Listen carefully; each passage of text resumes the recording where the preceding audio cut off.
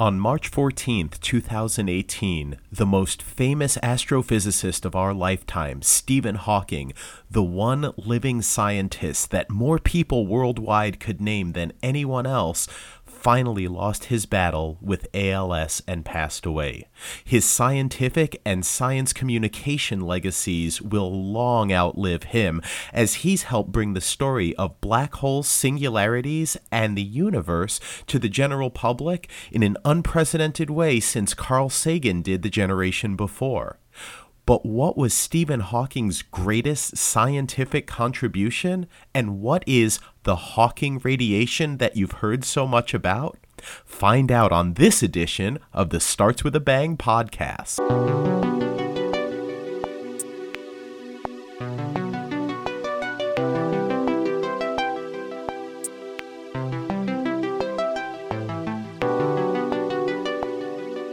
While Hawking might be known by the general public just as much for his science communication efforts, his books, his television programs, his media appearances, and overcoming his disability in so many meaningful ways, scientifically, he's most well known for his contributions to general relativity, theoretical physics, and cosmology. His research began in relativity, where he was concerned with singularities. You see, what had happened years before Hawking ever grew to prominence is there was a resurgence due to a man named John Wheeler in black holes. At the same time that Wheeler was making his theoretical physics advances in the study of these objects, quantum field theory and the Standard Model were also being created over on the particle physics side. It would be the combination of these two ideas, black holes from relativity on one hand, and particle physics and quantum field theory on the others, that would lead to Stephen Hawking's greatest scientific breakthrough. In the context of Einstein's general relativity, our theory of gravitation, black holes had a few very specific properties. One was that black holes were absolutely static over time. If you had a black hole, whether that was massive or low in mass, whether it was rotating or not, whether it had electric or any other type of charge on it, it didn't change over time. It was static. It was also known that black holes had what's called no hair, which is to say, if you imagine a ball with hair on it, you could comb that hair in any variety of directions. You could cause swirls on the surface, you could cause spikiness, you could cause all sorts of external properties to arise from it. But black holes had no hair, which is to say, all of their properties were defined by just those three quantum numbers: mass, charge, and angular momentum, and that's it. And it was when thinking about this in the context of quantum physics that scientists started to notice something had to be awry.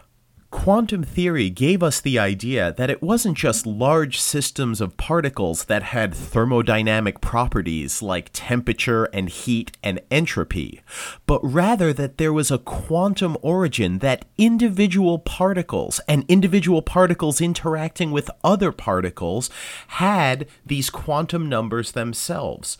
So if you would think about creating a black hole, for example, out of a certain amount of mass, you would expect that what you made that black hole out of, whether the gas you made it from was hot or cold, whether it was absolute zero, or whether it was an ionized plasma, or whether it was configured in some diffuse, unrelated configuration, or was arranged in a very specific fashion, like in a book or in a human being, you know there would be a different amount of information and a different amount of entropy associated with those various configurations.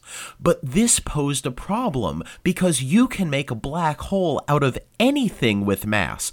And like we just said, the quantum numbers for a black hole, things like mass, charge, and angular momentum, they don't care what you made that black hole out of. So in a black hole, all of these things you could make it out of would somehow appear the same. Whether you made a black hole out of gas at absolute zero on one hand, which would have zero entropy, or you made it out of a human being at a high, non-zero temperature, which would have a tremendous amount of entropy. Somehow, once you made it into a black hole, these properties and their entropies would somehow be identical. The second law of thermodynamics tells us that there is no way to decrease the entropy of the universe as time goes forward. If you were to naively calculate the entropy for a black hole in general relativity, you would find that it was zero. And that, of course, can't be true. If you throw any matter into a black hole, if the black hole's entropy were zero, that would be an easy, surefire, and straightforward way to decrease the entropy of the universe, and to do it arbitrarily. So what we realized we needed early on is you have to have a way to define entropy for a black hole, and it has to be non-zero, because when you add mass into a black hole, the entropy can only stay the same or go up. In other words, you can make black hole entropy proportional to some property of the black hole, but it can't simply be zero. The solution and the assignment that people were making at the time was to make black hole entropy proportional to the size of the event horizon, to make it proportional to a black hole surface area. And this made a lot of sense. If you define entropy in that way, what it basically says is the number of quantum bits you can fit across the surface area of a black hole will allow you to define what the entropy is. If you make a black hole's entropy proportional to its surface area, that's a way that you will never decrease the entropy of the universe by throwing more and more mass into a black hole. In fact, that's the maximum value that we can assign entropy to. But this introduced a brand new problem. If you think classically in terms of general relativity, black holes don't change over time. They have zero temperature and therefore zero entropy. But if all of a sudden you assign an entropy to a black hole, if you tell me this object in space has an entropy, then by definition it also has a temperature. And if anything in the universe has a temperature, even if it's completely black, then by definition it has to radiate as well. There's this idea that if you have a black body at a certain temperature, it's going to radiate in a certain fashion. This is known as black body radiation, and it explains everything from why lava glows red, to why the burner on your stove gets hot, to why the sun and all the stars emit light the way they do. Black body radiation is an inevitable property of everything with a temperature in the universe. So all of a sudden, a black hole must be radiating as well, and that tells us it isn't a static system. It has to be changing over time. So now we have a new problem to figure out. How does a black hole actually radiate, and what does this radiation imply? This is where Stephen Hawking's greatest breakthrough originated. Hawking's biggest contribution to physics would occur in 1974, when he was still only 32 years old, but had already lost most of his motor control due to the symptoms of ALS. What Hawking said was, let's consider the quantum vacuum.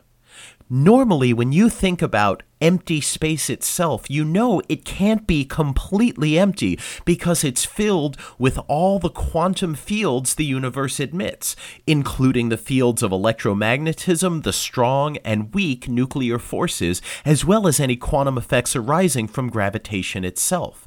Hawking stuck to mostly the electromagnetic fields here, but what he noticed was if you consider the quantum vacuum as particle-antiparticle pairs popping into existence very briefly due to the Heisenberg uncertainty principle, what tells you that a change in energy and therefore a change in mass multiplied by a change in time is inherently uncertain, then you realize these particle-antiparticle pairs can pop into existence, stick around for a very brief while dependent on their mass, and then annihilate away again. As long as this happens in a short enough amount of time, the universe can't avoid it.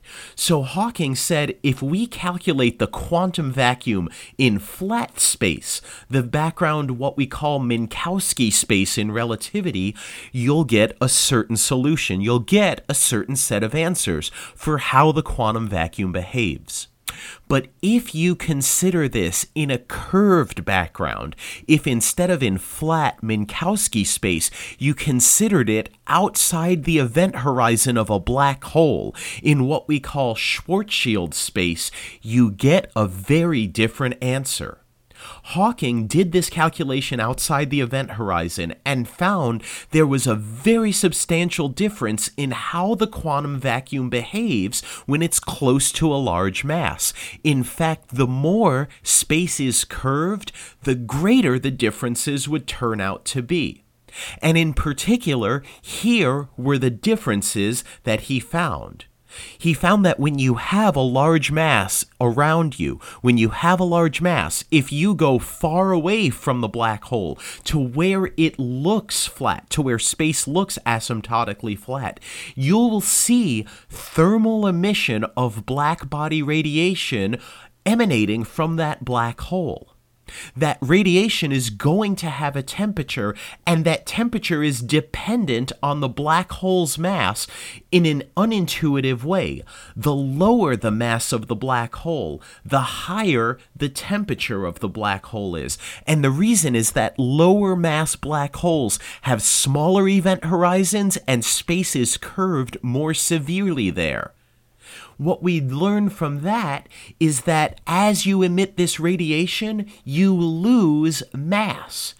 Because of Einstein's E = mc squared, this energy you're radiating away must come from somewhere, and the only place it can come from in this curved space is the mass of the black hole. That has to be the root source of the radiation. This is interesting because as you emit this radiation, you lose mass and therefore you'll emit radiation faster over time. Your black hole can't live forever and will instead decay. As your black hole loses mass, it shrinks faster and faster. And what we get from this is that the time that a black hole can live has to be finite. It's proportional to its mass cubed. A black hole with the sun's mass would live for about 10 to the 67 years. But a black hole like the one at the center of our galaxy, which is 4 million times as massive, will live 10 to the 20 times as long. Will live around 10 to the 87 years. The more massive your black hole is, the longer it lives, and that factor of its lifetime will go up by its mass cubed. When Hawking came up with this idea, he talked about visualizing it as these particle-antiparticle pairs popping in and out of existence. And the way he conceived radiation would arise is that right at the edge of the event horizon, if you had a particle-antiparticle pair pop into existence, with one member of the pair falling into the event horizon and the other one escaping, that could be the origin of radiation. Now, the problem with Hawking's picture is it implies two things that are incorrect. One would be that it would be actual particles coming out of the black hole, and it isn't. It isn't matter or antimatter particles. It's blackbody radiation. It's photons. It's neutrinos. It's things with zero or almost zero masses that emanate from it.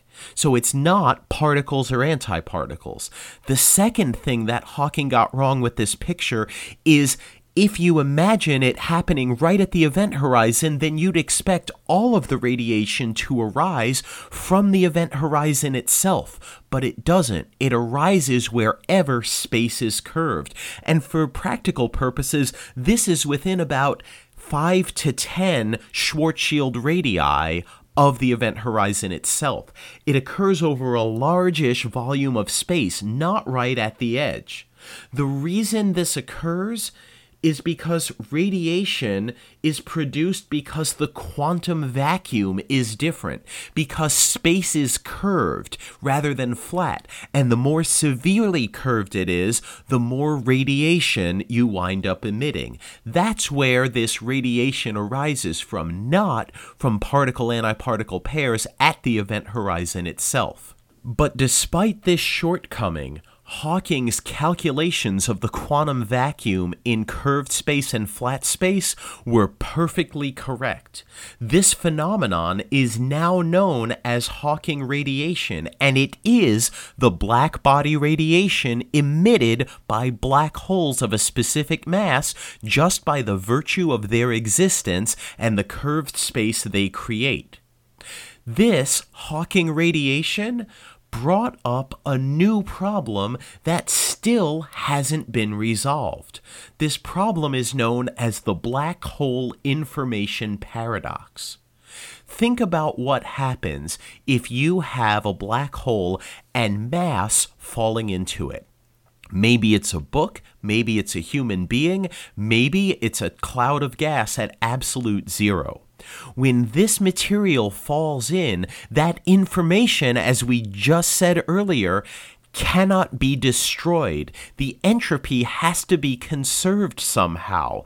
And the way that entropy exists is it gets imprinted on the surface area of the black hole's event horizon. As you put more and more mass inside, the mass increases, the surface area increases, and so you have room to encode those bits of information.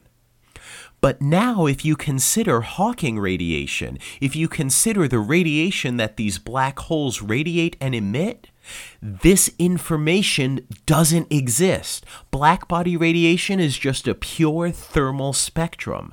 And yet, if a black hole can evaporate away entirely, there's no way to conserve that information when a black hole decays. All of a sudden, you run into that same problem that we talked about at the beginning of this, where a cloud of gas or a human being or a book of equivalent mass would somehow release the same amount of entropy, the same amount of information from a black hole. Somehow, information and therefore entropy isn't being conserved. That's the black hole information paradox. Where does the information that went into creating the black hole, where does it go when a black hole completely evaporates away? We still think that information shouldn't be destroyed and entropy should never go down. So how do we explain the black hole evaporation scenario in this context? Is the second law of thermodynamics invalid when it comes to black hole evaporation? Or is the information somehow encoded in the radiation? We just don't know how yet.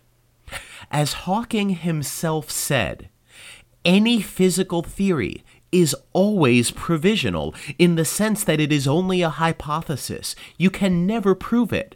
No matter how many times the results of experiments agree with some theory, you can never be sure that the next time the result will not contradict the theory.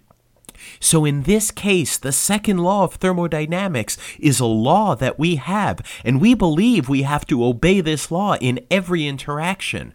But perhaps when it comes to black hole evaporation, the second law doesn't apply at these final moments of evaporation. Perhaps somehow information is lost. Or perhaps that information is conserved, after all, by a mechanism we haven't simply discovered yet. As we mourn the passing of Stephen Hawking, let's celebrate his life and career and remember not only his greatest contribution to our understanding, Hawking radiation and the decay of black holes, but also the brilliant questions that his advances are allowing us to ponder. Perhaps someday we'll figure out the answers to these questions, problems, and puzzles as well. The Starts With a Bang podcast is made possible through the generous donations of our Patreon supporters. I couldn't do it without you guys, and I'd like to thank everyone donating at the $5 a month and above level to me, Starts With a Bang, on Patreon. Thanks go to Robert J. Hansen, Samir Kumar, Bakhtiar, Pavel Zuzelski, Chris Shaw, Thomas Sola, Denier, Pedro Texera, Igor Mitrofanov, Paulina, Jose Enrique, Frederick Martello, Sean Foley, Elver Sanasosa, Flo, Richard Jousey, DGE, John Kozura, Marcelo Barnaba, Nick Tomlinson, Rafal Wojciech, Danny, Alexander Marius, Gaijin, Andrew T. Douglas, Chris Hilly, Weller Tractor Salvage, Amy Thompson, Jeffrey Kidd, Dana Bridges, Kelly Kudrick, Richard Schwartz, Darren Redford, Mark, Nick Delroy, Ranan Yechazel, Ron Lyle, Frank, Fraser Kane, Steve Shaber, Naked Bunny with a Whip, Jason Basanseni, Peter Williams, Mark Armstrong, Kevin Barnes, Patrick Dennis, Radek Nesbita, James Nance, Joe McFarlane, Amira Sosnick, Sidney Atwood, Harry Plumley, John Methot, Nathan Hanna, Tomas All, Glenn McDavid, Benjamin Turner, David Taschioni, Philip Radulovic, John Seal, Braxton Thomason, Karen Garrison, and Zarko Opachik. Thanks everyone for tuning in, and I'll see you next time here for more Starts With a Bang.